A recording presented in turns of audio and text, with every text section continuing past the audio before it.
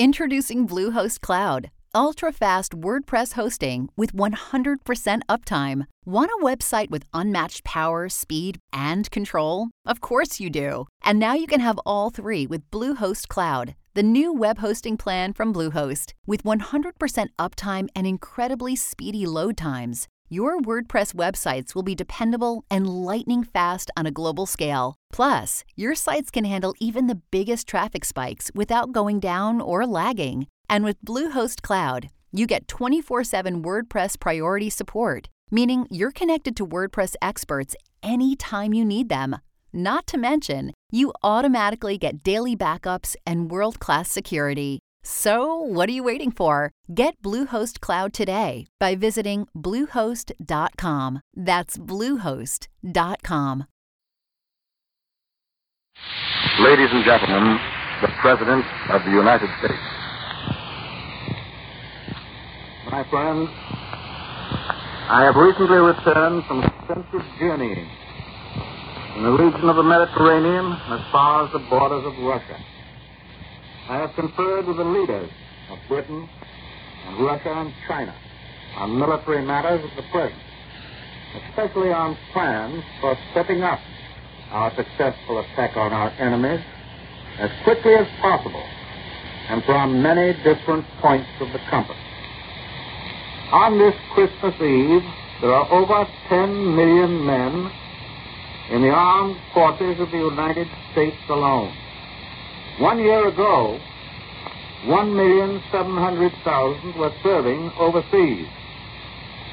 Today, this figure has been more than doubled to 3,800,000 on duty overseas. And by next July 1st, that number overseas will rise to over 5 million men and women. That this is truly a world war was demonstrated to me when arrangements were being made with our overseas broadcasting agencies for the time for me to speak today to our soldiers and sailors and marines and merchant seamen in every part of the world. In fixing the time for this broadcast, we took into consideration that at this moment here in the United States and in the Caribbean and on the northeast coast of South America, it is afternoon. In Alaska and in Hawaii and the mid-Pacific, it is still morning. In Iceland, in Great Britain, in North Africa, in Italy, in the Middle East, it is now evening. In the Southwest Pacific, in Australia, and China, and Burma and India, it is already Christmas Day. So we can correctly say that at this moment, in those far eastern parts where Americans are fighting, today is tomorrow.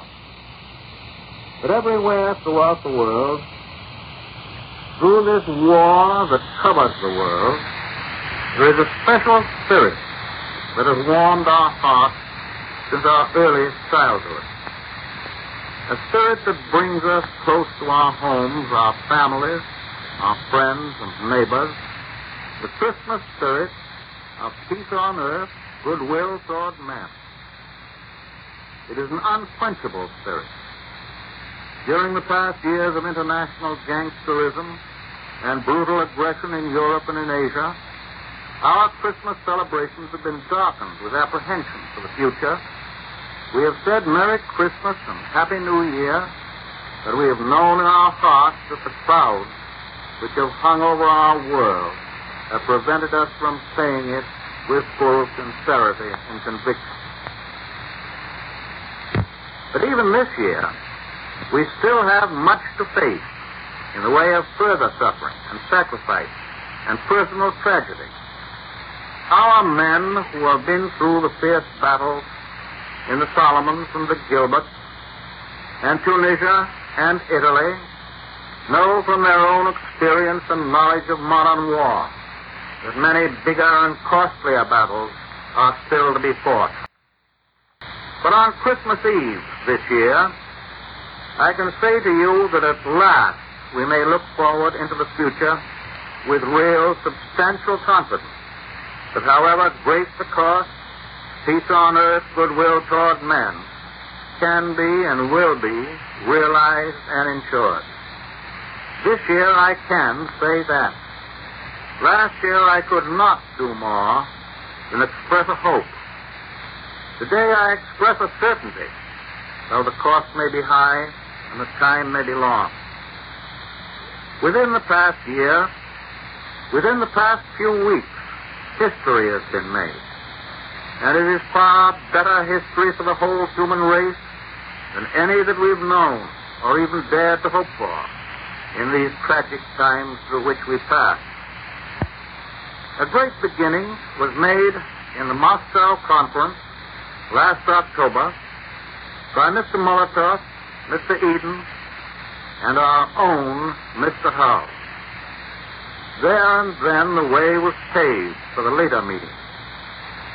At Cairo and Tehran, we devoted ourselves not only to military matters, we devoted ourselves also to consideration of the future, to plans for the kind of world which alone can justify all the sacrifices of this war. Of course, as you all know, Mr. Churchill and I have happily met many times before, and we know and understand each other very well. Indeed, Mr. Churchill has become known and beloved by many millions of Americans, and the heartfelt prayers of all of us have been with this great citizen of the world in his recent serious illness. The Cairo and Tehran conferences, however, gave me my first opportunity to meet the Generalissimo, Chiang Kai-shek, and Marshal Stalin, and to sit down at the table with these unconquerable men and talk with them face to face. We had planned to talk to each other across the table at Cairo and Tehran, but we soon found that we were all on the same side of the table. We came to the conferences with faith in each other, but we needed the personal contact. And now we have supplemented faith with definite knowledge.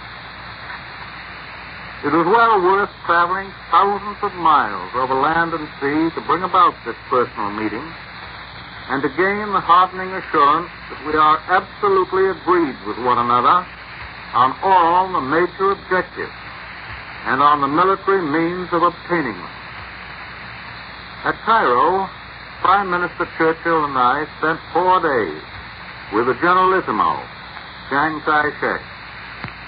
It is the first time that we'd had an opportunity to go over the complex situation in the Far East with him personally. We were able not only to settle upon definite military strategies, but also to discuss certain long-range principles which we believe can assure peace in the Far East for many generations to come. Those principles are as simple as they are fundamental. They involve the restoration of stolen property to its rightful owners and the recognition of the rights of millions of people in the Far East to build up their own forms of self-government without molestation. Essential to all peace and security in the Pacific and in the rest of the world is the permanent elimination of the Empire of Japan as a potential force of aggression. Never again must our soldiers and sailors and marines and other soldiers and sailors and marines be compelled to fight from island to island as they are fighting so gallantly and so successfully today. Increasingly powerful forces are now hammering at the Japanese at many points over an enormous arc which curves down through the Pacific from the Aleutians to the jungles of Burma. Our own Army and Navy, our Air Forces, the Australians and New Zealanders, the Dutch and the British land, air, and sea forces are all forming a band of steel which is slowly but surely closing in on Japan. And on the mainland of Asia, under the Generalissimo's leadership, the Chinese ground and air forces augmented by American air forces, are playing a vital part in starting the drive which will push the invaders into the sea. Following out the military decisions at Cairo, General Marshall has just flown around the world and has had conferences with General MacArthur and Admiral Nimitz, conferences which will spell plenty of bad news for the Japs in the not too far distant future. I met in the Generalissimo a man of great vision, great courage, and a remarkably keen understanding of the problems of today and tomorrow.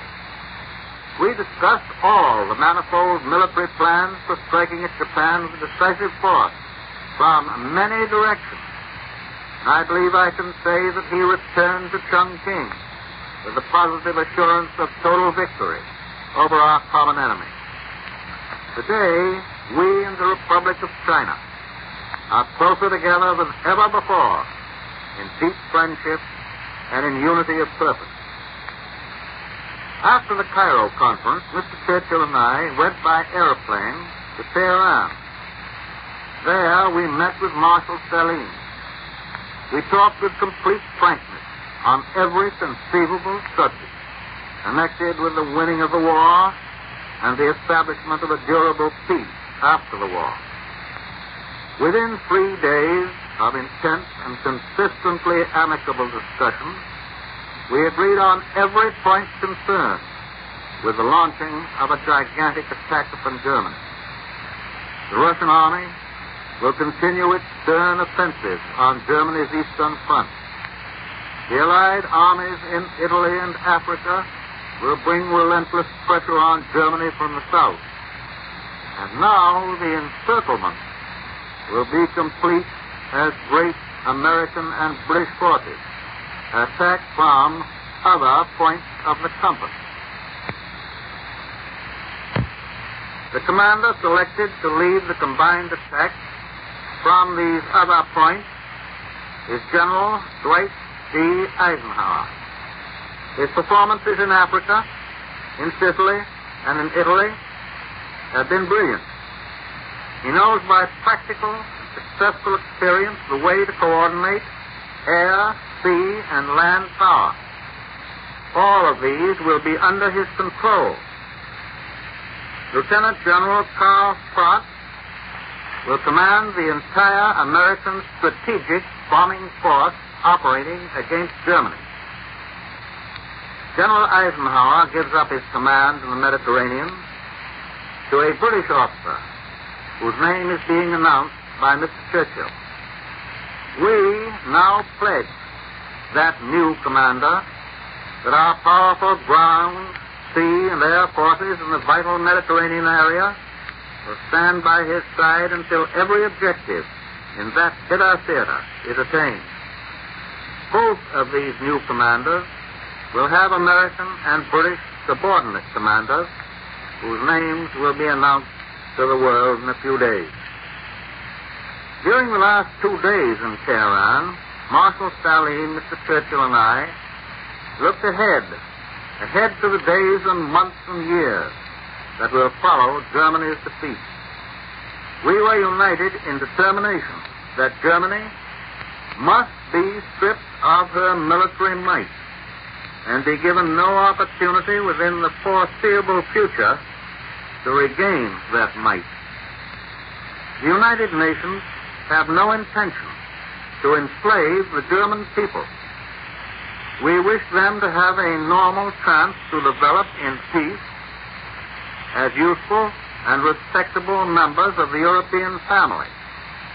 But we most certainly emphasize that word respectable, for we intend to rid them once and for all of Nazism and Prussian militarism and the fantastic and disastrous notion that they constitute the master race.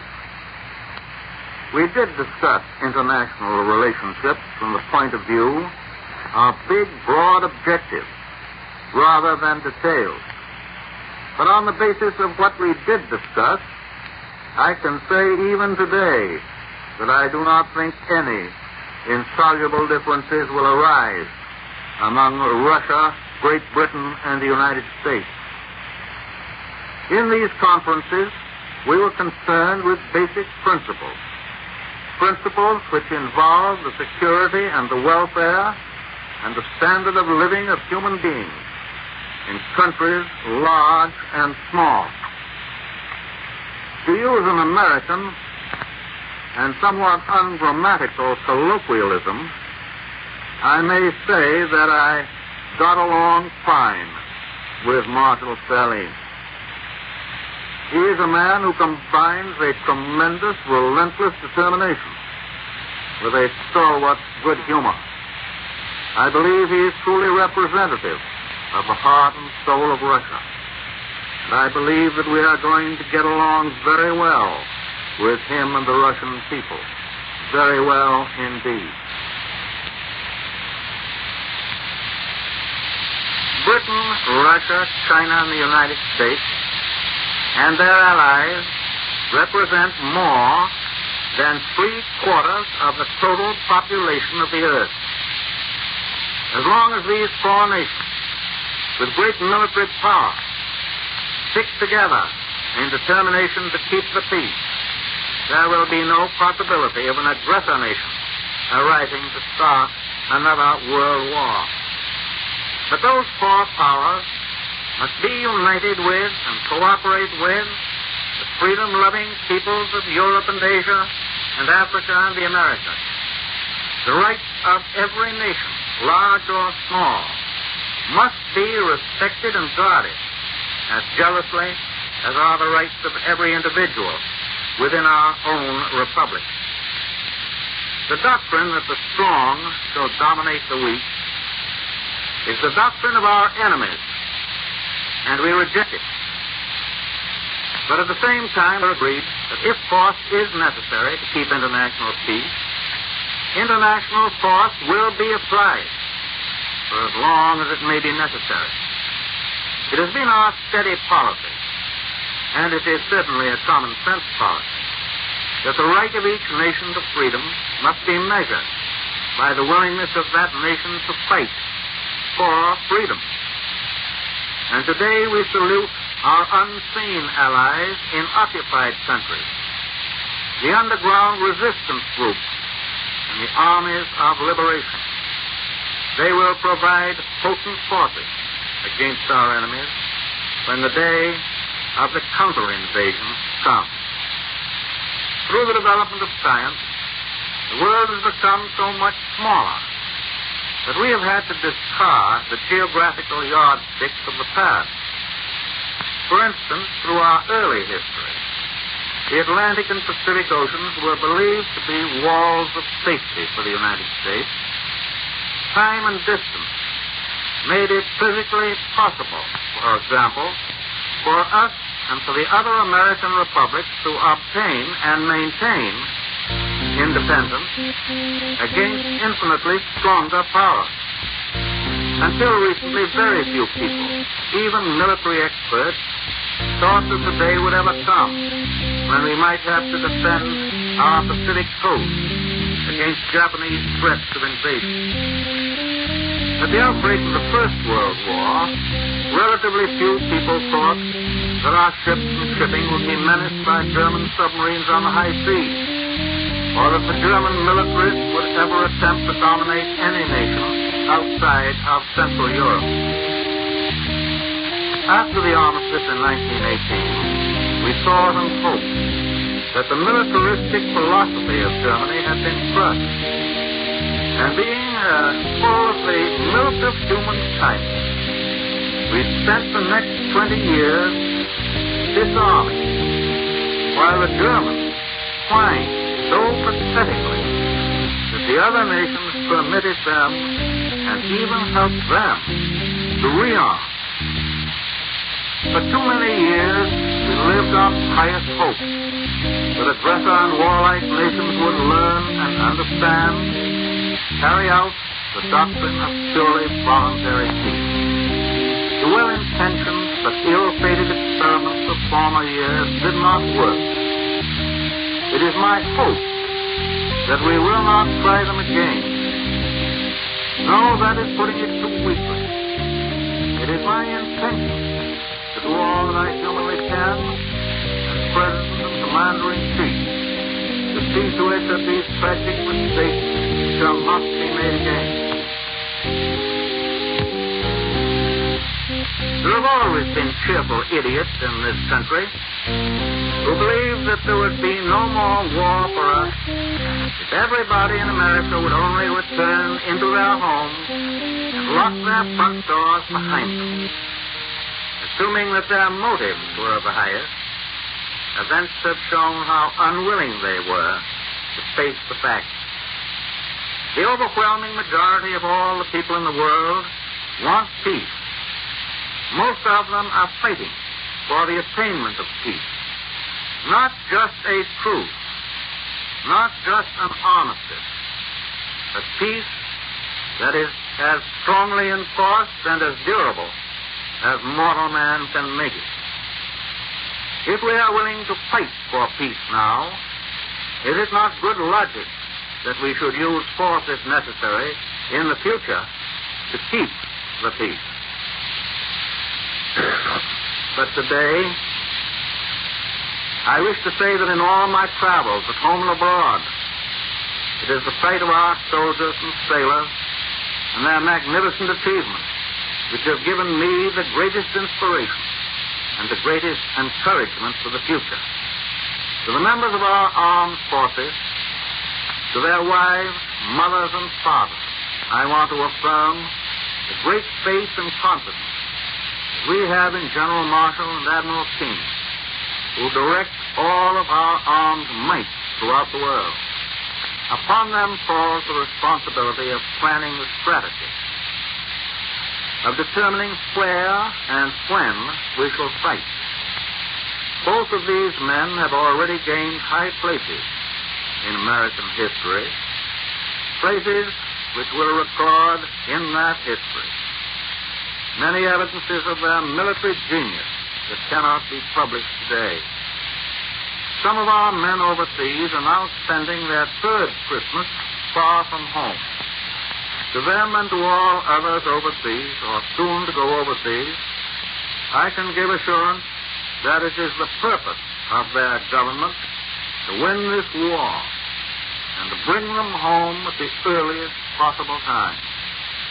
And we here in the United States had better be sure that when our soldiers and sailors do come home, they will find an America in which they are given full opportunity for education and rehabilitation, social security, and employment, and business enterprise under the free American system.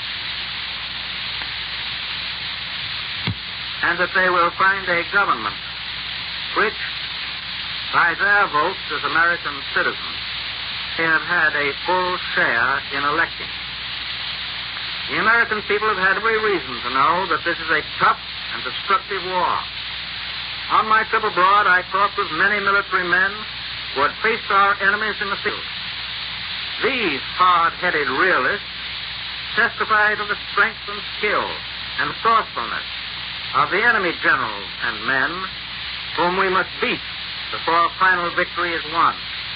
The war is now reaching the stage where we shall all have to look forward to large casualty lists, dead, wounded, and missing.